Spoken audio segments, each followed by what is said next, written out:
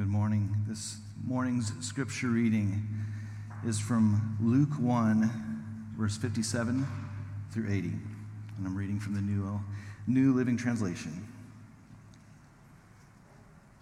The birth of John the Baptist. When it was time for Elizabeth's baby to be born, she gave birth to a son. And when her neighbors and relatives heard that the Lord had been very merciful to her, everyone rejoiced with her. When the baby was 8 days old, they all came for the circumcision ceremony. They wanted to name him Zechariah after his father. But Elizabeth said, "No, his name is John." "What?" they exclaimed. "There is no one in all your family by that name." So they used gestures to ask the baby's father what he wanted to name him. He motioned for a writing tablet, and to everyone's surprise, he wrote, "His name is John." And instantly, Zechariah could speak again, and he began praising God. Awe fell upon the whole neighborhood, and the news of what had happened spread throughout the Judean hills. Everyone who heard about it reflected on these events and asked, "What will this child turn out to be?" For the hand of the Lord was surely upon him in a special way. Then his father Zechariah was filled with the Holy Spirit and gave this prophecy. "Praise the Lord, the God of Israel, because he has visited and redeemed his people. He has sent us a mighty Savior from the royal line of his servant David, just as he promised through his holy prophets long ago. Now we will be saved from our enemies and from all who hate us. He has been merciful to our ancestors by remembering his sacred covenant, the covenant he swore with an oath to our ancestor Abraham. We have been rescued from our enemies so we can serve God without fear, in holiness and righteousness for as long as we live. And you, my little son, John, you will be called the prophet of the Most High, because you will prepare the way for the Lord. You will tell his people how to find salvation through forgiveness of their sins. Because of God's tender mercy, the morning light from heaven is about to break upon us, to give light to those who sit in darkness and in the shadow of death, and to guide us in the path of peace." John grew up and became strong in spirit, and he lived in the wilderness until he began his public ministry to Israel.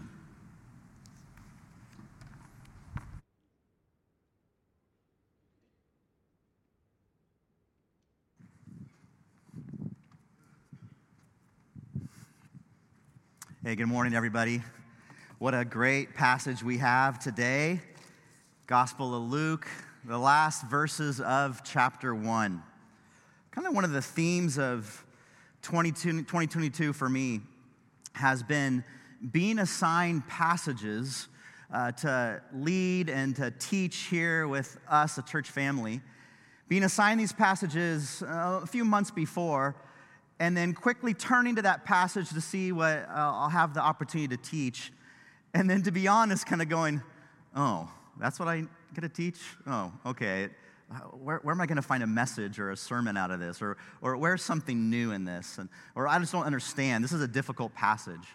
And throughout this year, God has been so good and so faithful as I've studied the scriptures, just for me to get to the place where I'm like bursting with excitement of what I get to present and teach this morning. That's happened throughout this entire year as we went through Old Testament passages, we went through the Proverbs, we went through New Testament, and now here in Luke chapter 1. I've titled this Zechariah's Song, as he's filled with the Holy Spirit to sing and to praise the Lord through 3 prophetic proclamations. But before we get there, I just really want to just pray over all of us, because I know this is a season where A, maybe you're feeling a little sick or you've been sick, or B, you're feeling a little bit of anxiety and stress because you still have more presents to buy. You should have bought something on Amazon last week, but you kind of delayed. It's just a busy season. Maybe you have a couple more parties to attend to, or maybe you're getting ready to travel in the next few days. it's a busy season. I just want us to be prayed over that God's joy, his hope, his peace, and his love would be over us. Because I don't want us to respond like my buddy Dan, who posted this on social media. It's December, it's time to hyperventilate, right? Let's have this season be different for us. And so maybe just with your arms open, just to receive, would you just pray with me now? Father, we have so much to be grateful for. We have so much to be thankful for. Your hope has come. Your peace has arrived. Your joy is here. Your love is present. But God, we acknowledge that this season is a busy one. This season can be one that just is filled with lots of good things, but we forget the God thing. And so, God, even today, would you just use this worship service to remind us, to refresh our hearts and our souls? God, use this time. We pray this in Jesus' name. And we said, Amen. Amen. So we have Zechariah's song. We're talking about the birth before the birth. Look in your Bibles if you have them open or if you have your phones. I want you to see this for yourself in verse 57. Luke chapter 1, 57, towards the end of this chapter. It says, when the time had come, Brandon read, for Elizabeth's baby to be born, she gave birth to a son. So this is not the Messiah. That comes in the next chapter. We'll read about that next week. This is the baby before the baby. As you read earlier in Luke chapter 1, you understand that Gabriel had given this prophecy to Mary that her relative Elizabeth would be pregnant. You read earlier in Luke chapter 1, too, that Elizabeth and Zechariah were old in age. Now, how old would they have been? Well, there was some tradition among rabbis that when you turned the age of 50, you would retire from your temple duties. And so Zechariah is still very much engaged in the temple worship. He's selected out of his group to go and present the offerings into the Holy of Holies places. So we know Zechariah, according to rabbinical tradition, was probably under the age of 50. But he and Elizabeth both described in Luke 1 as being older or advanced in age. So all of you over the age of 50 just feel really good right now about your lives. The Bible's calling you advanced, maybe elderly. So Elizabeth and Zechariah, they can't have a child. They're probably in their mid-40s, maybe late 40s. And this is a very difficult thing in that culture. It is a point of shame, actually. Elizabeth not being able to have a child, barren, the scriptures describe, would be something that culture would maybe whisper about. Oh, I wonder what Elizabeth did. Oh, I wonder if she actually had some sexual sin in her past that's not allowing her now in her marriage to give birth to a child. What has gone wrong, or how is God judging her? Or how sad and lowly it is that she can't pass on, they can't pass on their lineage, their legacy. Luke 1 says that Elizabeth actually came from a priestly line, as did Zechariah because he was a priest. So they both had this incredible legacy in their families, this lineage that went before them. And now they're not able to advance that.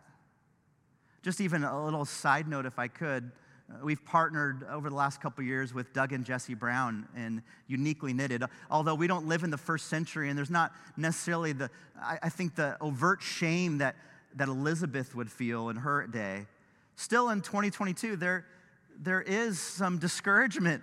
There is pain when it comes to couples who can't have kids. And I love what Uniquely Knitted does. It's uniquelyknitted.org, O-R-G, my little commercial. But they come alongside couples that are struggling in infertility and bring them encouragement and hope. And so just make a note of that. That would be a good ministry, a nonprofit to connect to. But here's Elizabeth and Zechariah living in shame, not able to have children. And then we come to verse 57. When it was time, Elizabeth's baby to be born, she gave birth to a son, just as the angel Gabriel had prophesied, just as he had said. Remember, we said last week that Mary traveled 100 miles from her area of Nazareth down to the Galilean hillsides, the countrysides of where Elizabeth lived. She traveled that 100 miles because she had wanted to seek out Elizabeth, to see if this prophecy really was true. Was her relative pregnant? And remember, when Mary entered the room, Elizabeth, being 6 months pregnant, described that the baby leapt for joy in her womb, already indicating that this baby was set apart. There was something special about not only the baby in Elizabeth's womb, but also the baby that Mary was carrying as well. And so now, fast forward 3 months later, it's time for the delivery, and she gives birth to a son. And there's joy in the neighborhood. Verse 58, look at this. It says, when her neighbors and relatives, which sometimes were the same things, often you would live with a clan, so you would live with your extended family all around you. So it says, when the neighbors and the relatives heard that the Lord had been very merciful to her, everyone rejoiced with her. Now, in the first century, there wasn't garage doors where everyone would kind of conveniently go up their driveway and close their door and then enter their home anonymously or in isolation. There wasn't the Nextdoor app to exclaim news. So the way that news traveled was just person to person, neighbor to neighbor. And so person after person, neighbor after neighbor going, hey, have you heard? Remember, Elizabeth was pregnant and she gave birth and the baby's alive. This is incredible. This old woman, 47. This old woman has given birth. Incredible. And the neighborhood rejoices. They acknowledge the mercy of God in Elizabeth's life. A side teaching on this particular passage. Can we allow our neighbors, even in this garage door culture, can we allow our neighbors to see the hand, the mercy of God in our lives? Let's be people that unashamedly proclaim God's goodness to those that geographically live around us, to those that you'll sit at a Christmas Eve or Christmas Day or New Year's Eve or New Year's Day table with. Let's look for opportunities to proclaim God's goodness and mercy over our lives. Are we perfect? No. Has this been a perfect year for any of us? Heck no. But can we say in 2022 that God is merciful? Yes. Can't we? Can't we say that He is good and He is faithful? Amen? Amen. So let's proclaim that to our neighbors. The neighbors here in Elizabeth and Zechariah's world, they saw the birth of this baby and they rejoiced with her. Now remember Zechariah. He was a priest. He had been chosen, as I said, to go make this offering in the Holy of Holy Places. This was an incredible opportunity, a privilege for him to do this. The angel shows up to him and tells him that Elizabeth will have a baby, and this baby is to be a special one. And what's Zechariah's response? He just simply asks a question. On the text, it feels rather innocent. He just asks basically like, how can this be? And yet the angel understands and sees Zechariah's lack of trust, lack of dependence, lack of faith in God. And so the consequence of Zechariah's lack of trust in the Lord is that he can't speak. And so for the 9 months of Elizabeth's pregnancy, actually probably a little bit more than that, because it says that his mouth was shut before she was even pregnant. For about 9+ months during this pregnancy, Elizabeth could not hear her husband speak. Zechariah could not say a word to his wife. How many of you that have experienced pregnancy would say, actually, that would really help our relationship if we couldn't say anything during that time? So Zechariah is living with this consequence. I love this painting. This is actually a painting that hangs in Milan, Italy. It's in the same museum where Da Vinci's, you know that one little thing is? I don't know what it's called. But it's a beautiful portrait. Then you see here in the text, verses 61 through 64, Zechariah is restored as his trust in the Lord is not quenched or stopped by even the consequence he experiences. As there's a gathering around the 8th day. It says Elizabeth took the baby, assuming Zechariah was with her too, and they had the baby dedicated, verse 59, on the 8th day. And there was relatives and maybe even neighbors that accompanied them to this dedication. And well, they said, well, obviously his name will be Zechariah. You need to pass down the family line. He's a priest. And so to have the child named Zechariah is an honor because his dad is such a righteous and holy man. And yet Elizabeth is trying to convince them, no, his name should be John.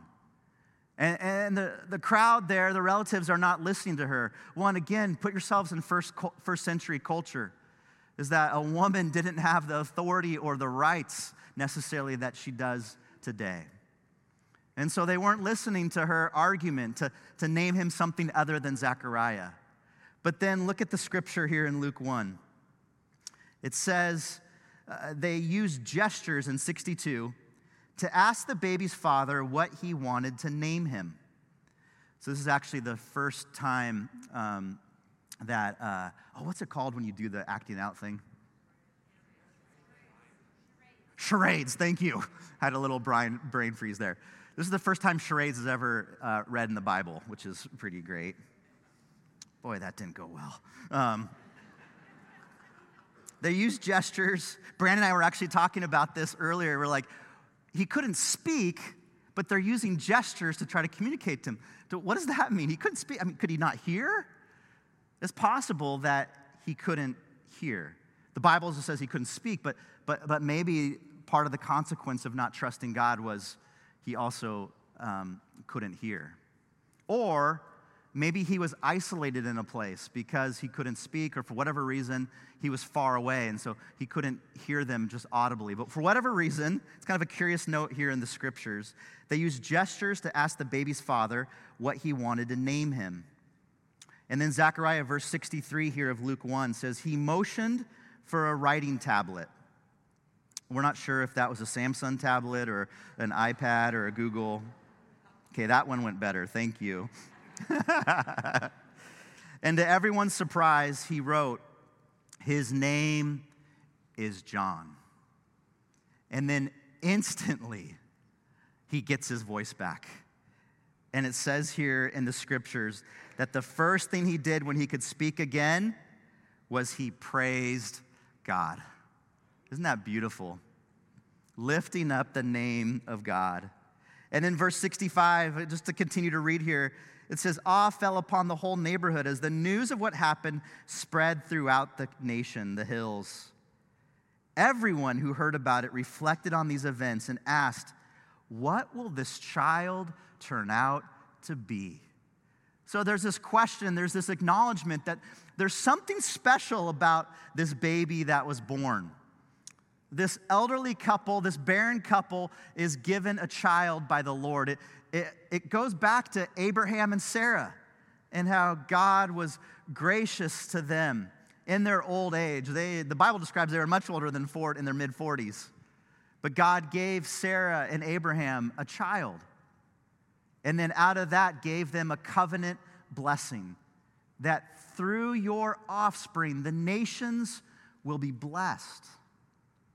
And now the crowds around, the relatives, the family, the neighbors around Zechariah and Elizabeth are wondering, wow, in the same way that God used the offspring of Abraham and Sarah to do amazing things, what will he do with this child? What is God up to?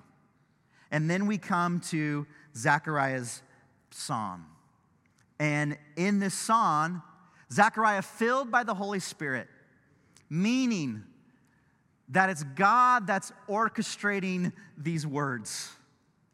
Zechariah surrendered to the Lord, praising God, having his relationship with God restored, is now given these words by God to say. And it answers this question, what will this child be? I see three things that the Holy Spirit uses through Zechariah to communicate. First, it's that God will visit his people. God will really visit his people. The second thing is that there's going to be this way that's prepared for God's visit. It's actually going to involve Zechariah's own child, his only child. His only child will prepare the way for God's visit. And then finally, that God's visit will shine light into darkness. So I just want to take a couple minutes. I want to look through each of these prophetic words and even just apply them to what it means for us here today. The first is this, that God will visit his people. A reminder for the 100th time, but it's worth saying again, Advent means, Adventus in Latin, it means arrival or coming. And so it's this idea that we celebrate Advent. We're celebrating the arrival, the coming of the Messiah, of God into our world, that God really did come. Luke 68, or verse 1, chapter 1, verse 68. It says, Zechariah, inspired by the Holy Spirit, says, praise the Lord, the God of Israel, because he has visited and redeemed his people. We've sung about it already. Emmanuel, God with us. He has come.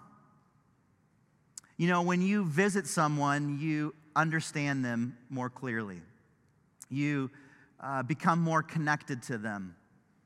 You have intimacy and a depth of relationship when you visit someone, particularly in their home.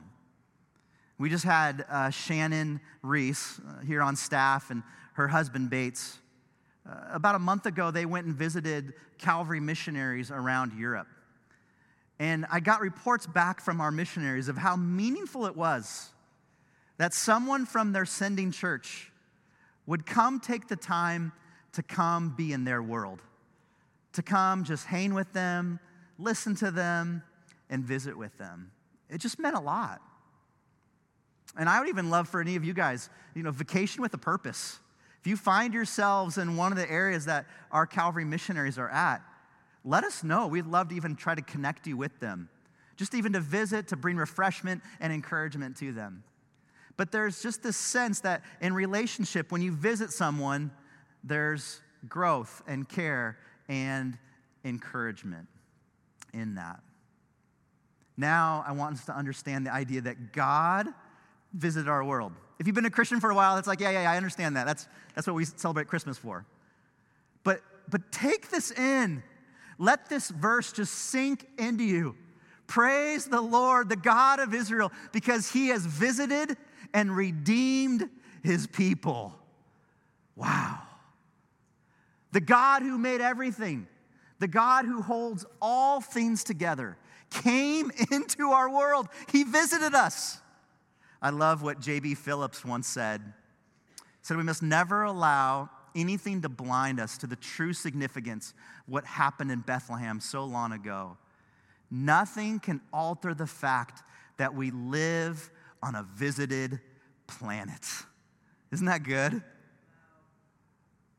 The truth that God really did come. Hebrews talks about because he came, he can sympathize with our weaknesses. He understands our temptation, yet was without temptation. This is our God. He has walked among us. And to prepare his way for the visit, God in his divine plan and his sovereignty, his faithfulness, and his goodness sent a messenger, sent one to prepare the way. Back in the Old Testament, in the book of Malachi, in chapter 3, there's a prophecy about this. It says, look, I'm sending my messenger, and he will prepare the way before me. then the Lord you're seeking will suddenly come to his temple. So Malachi, last prophecy of the Old Testament.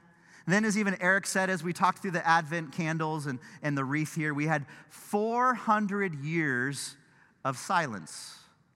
400 years where God didn't speak, or at least didn't speak in a way that the people clearly saw that it was God.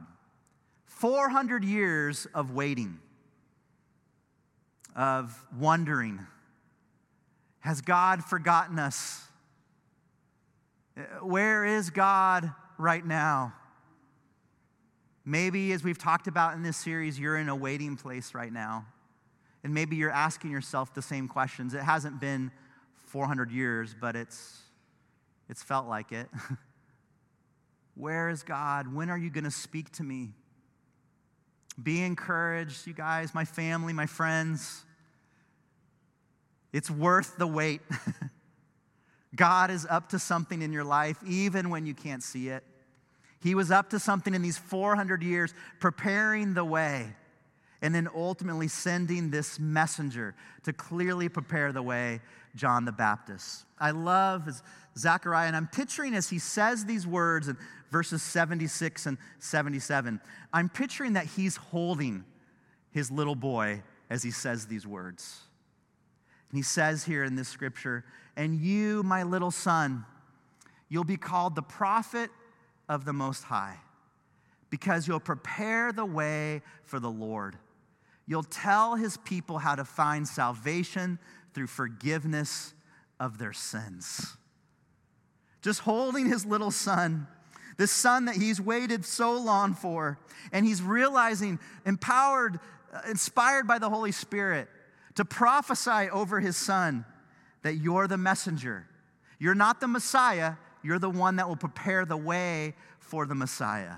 You, as it says here in this New Living Translation, I love it, my little son, this term of endearment. You just wonder if Zechariah, holding his son, is wondering what cost it will take for his son to be this preparation, to be this messenger ahead of the Messiah. We know as we read the scriptures that it would cost John the Baptist his life. But it was worth it to proclaim who the Messiah was and that he had come. I also want us to note, as you look on the screens here, or you look in your Bibles at this scripture, that Jesus came primarily, the Messiah came to bring salvation, not just an easier life. He came to bring salvation through the forgiveness of sins. I think at times our culture, and even in Christianity, we can lose sight of the primary reason why Jesus came. He didn't come to make our lives easier. He didn't come just to give us a model of how to be a good neighbor, although the Bible says that Jesus came to give life to the full, so life in Jesus is good. Loving your neighbor is something that Jesus taught. But we can't just stop at those two things. We have to go to the ultimate reason Jesus came, to bring salvation, the forgiveness of sins. Because we live in a sinful and broken world, and we are sinners who deserve judgment and eternity apart from God. We deserve hell for our sins apart from knowing and clinging to a Messiah. And this is the reality of my life and your life and everyone that's ever come. And that points to the final verses here. I want to note here. It says, God's visit will shine light into darkness. Verses 78 and 79. This has been the portion of this whole passage from 59 to 80 that I have just been loving this week. I've highlighted the part that's just stuck out to me, and I've even had a hard time reading this without tearing up this week.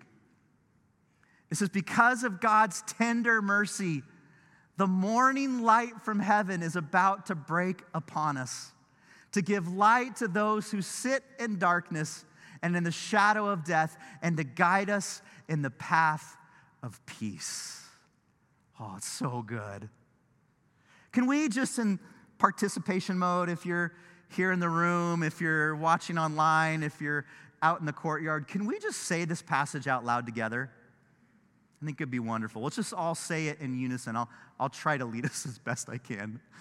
Let's say it together. Because of God's tender mercy, the morning light from heaven is about to break upon us, to give light to those who sit in darkness and in the shadow of death, and to guide us to the path of peace. Wow.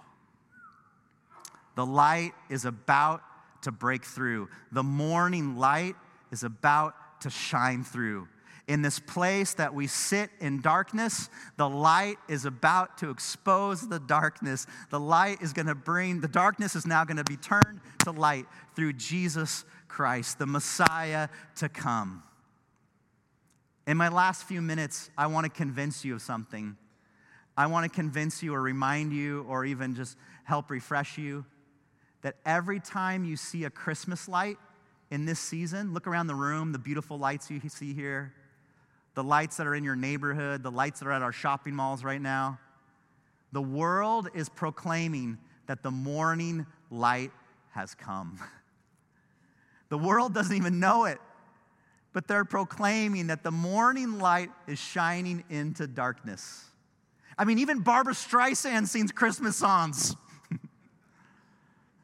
The world has no idea what they're necessarily saying, but they're proclaiming that the morning light has shone into darkness.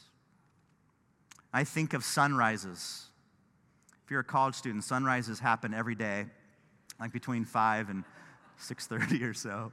And I think of some of the sunrises that I've had the privilege to see. I'm sure you can think of some of the sunrises you've seen too.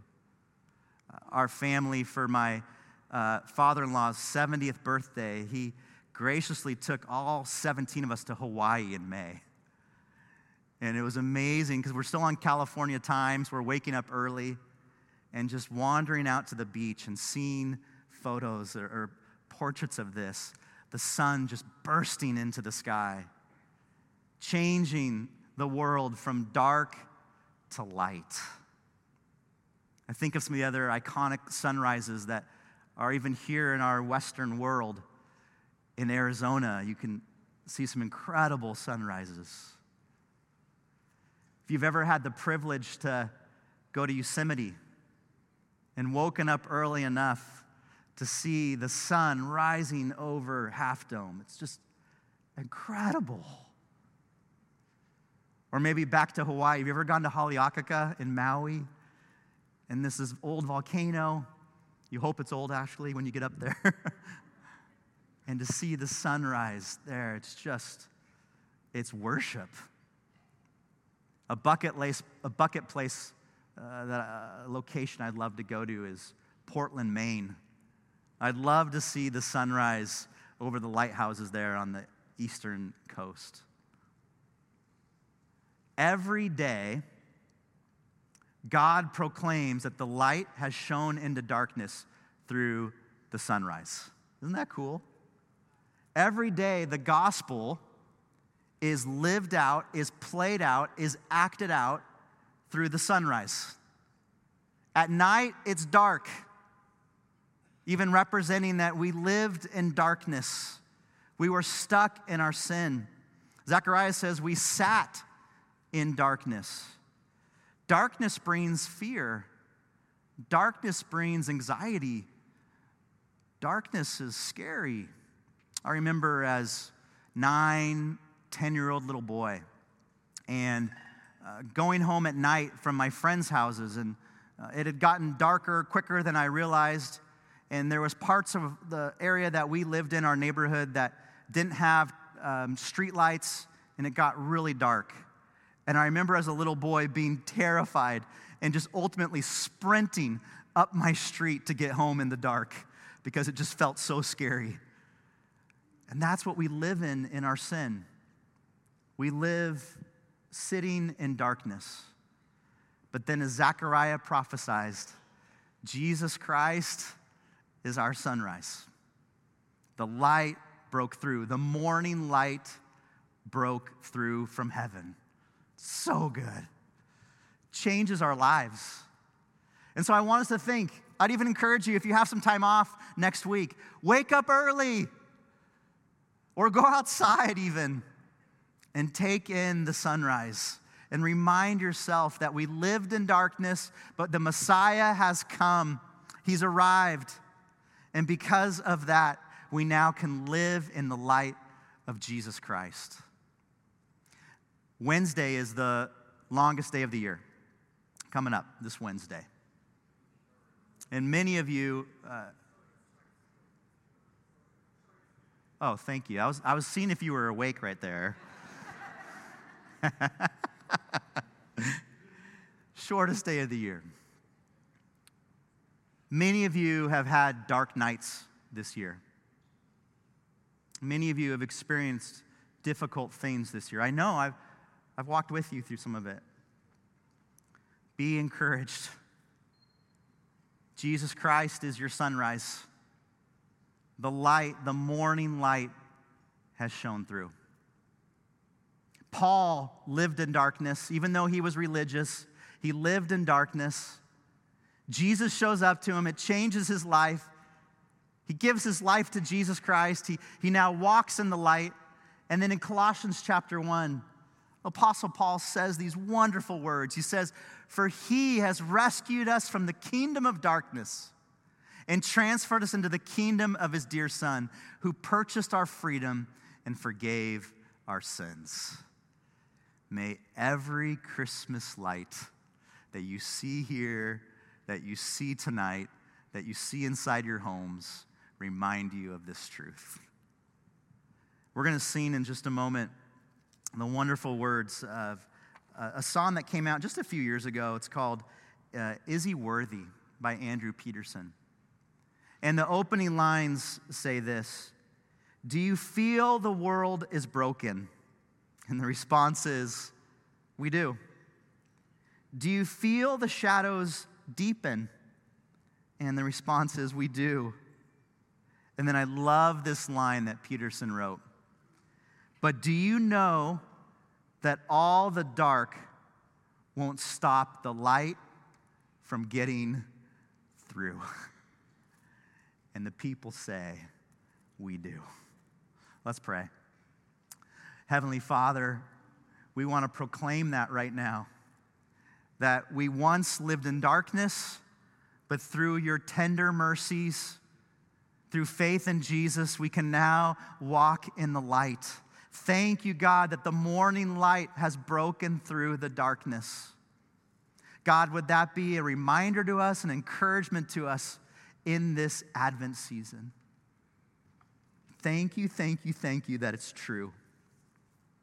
Amen.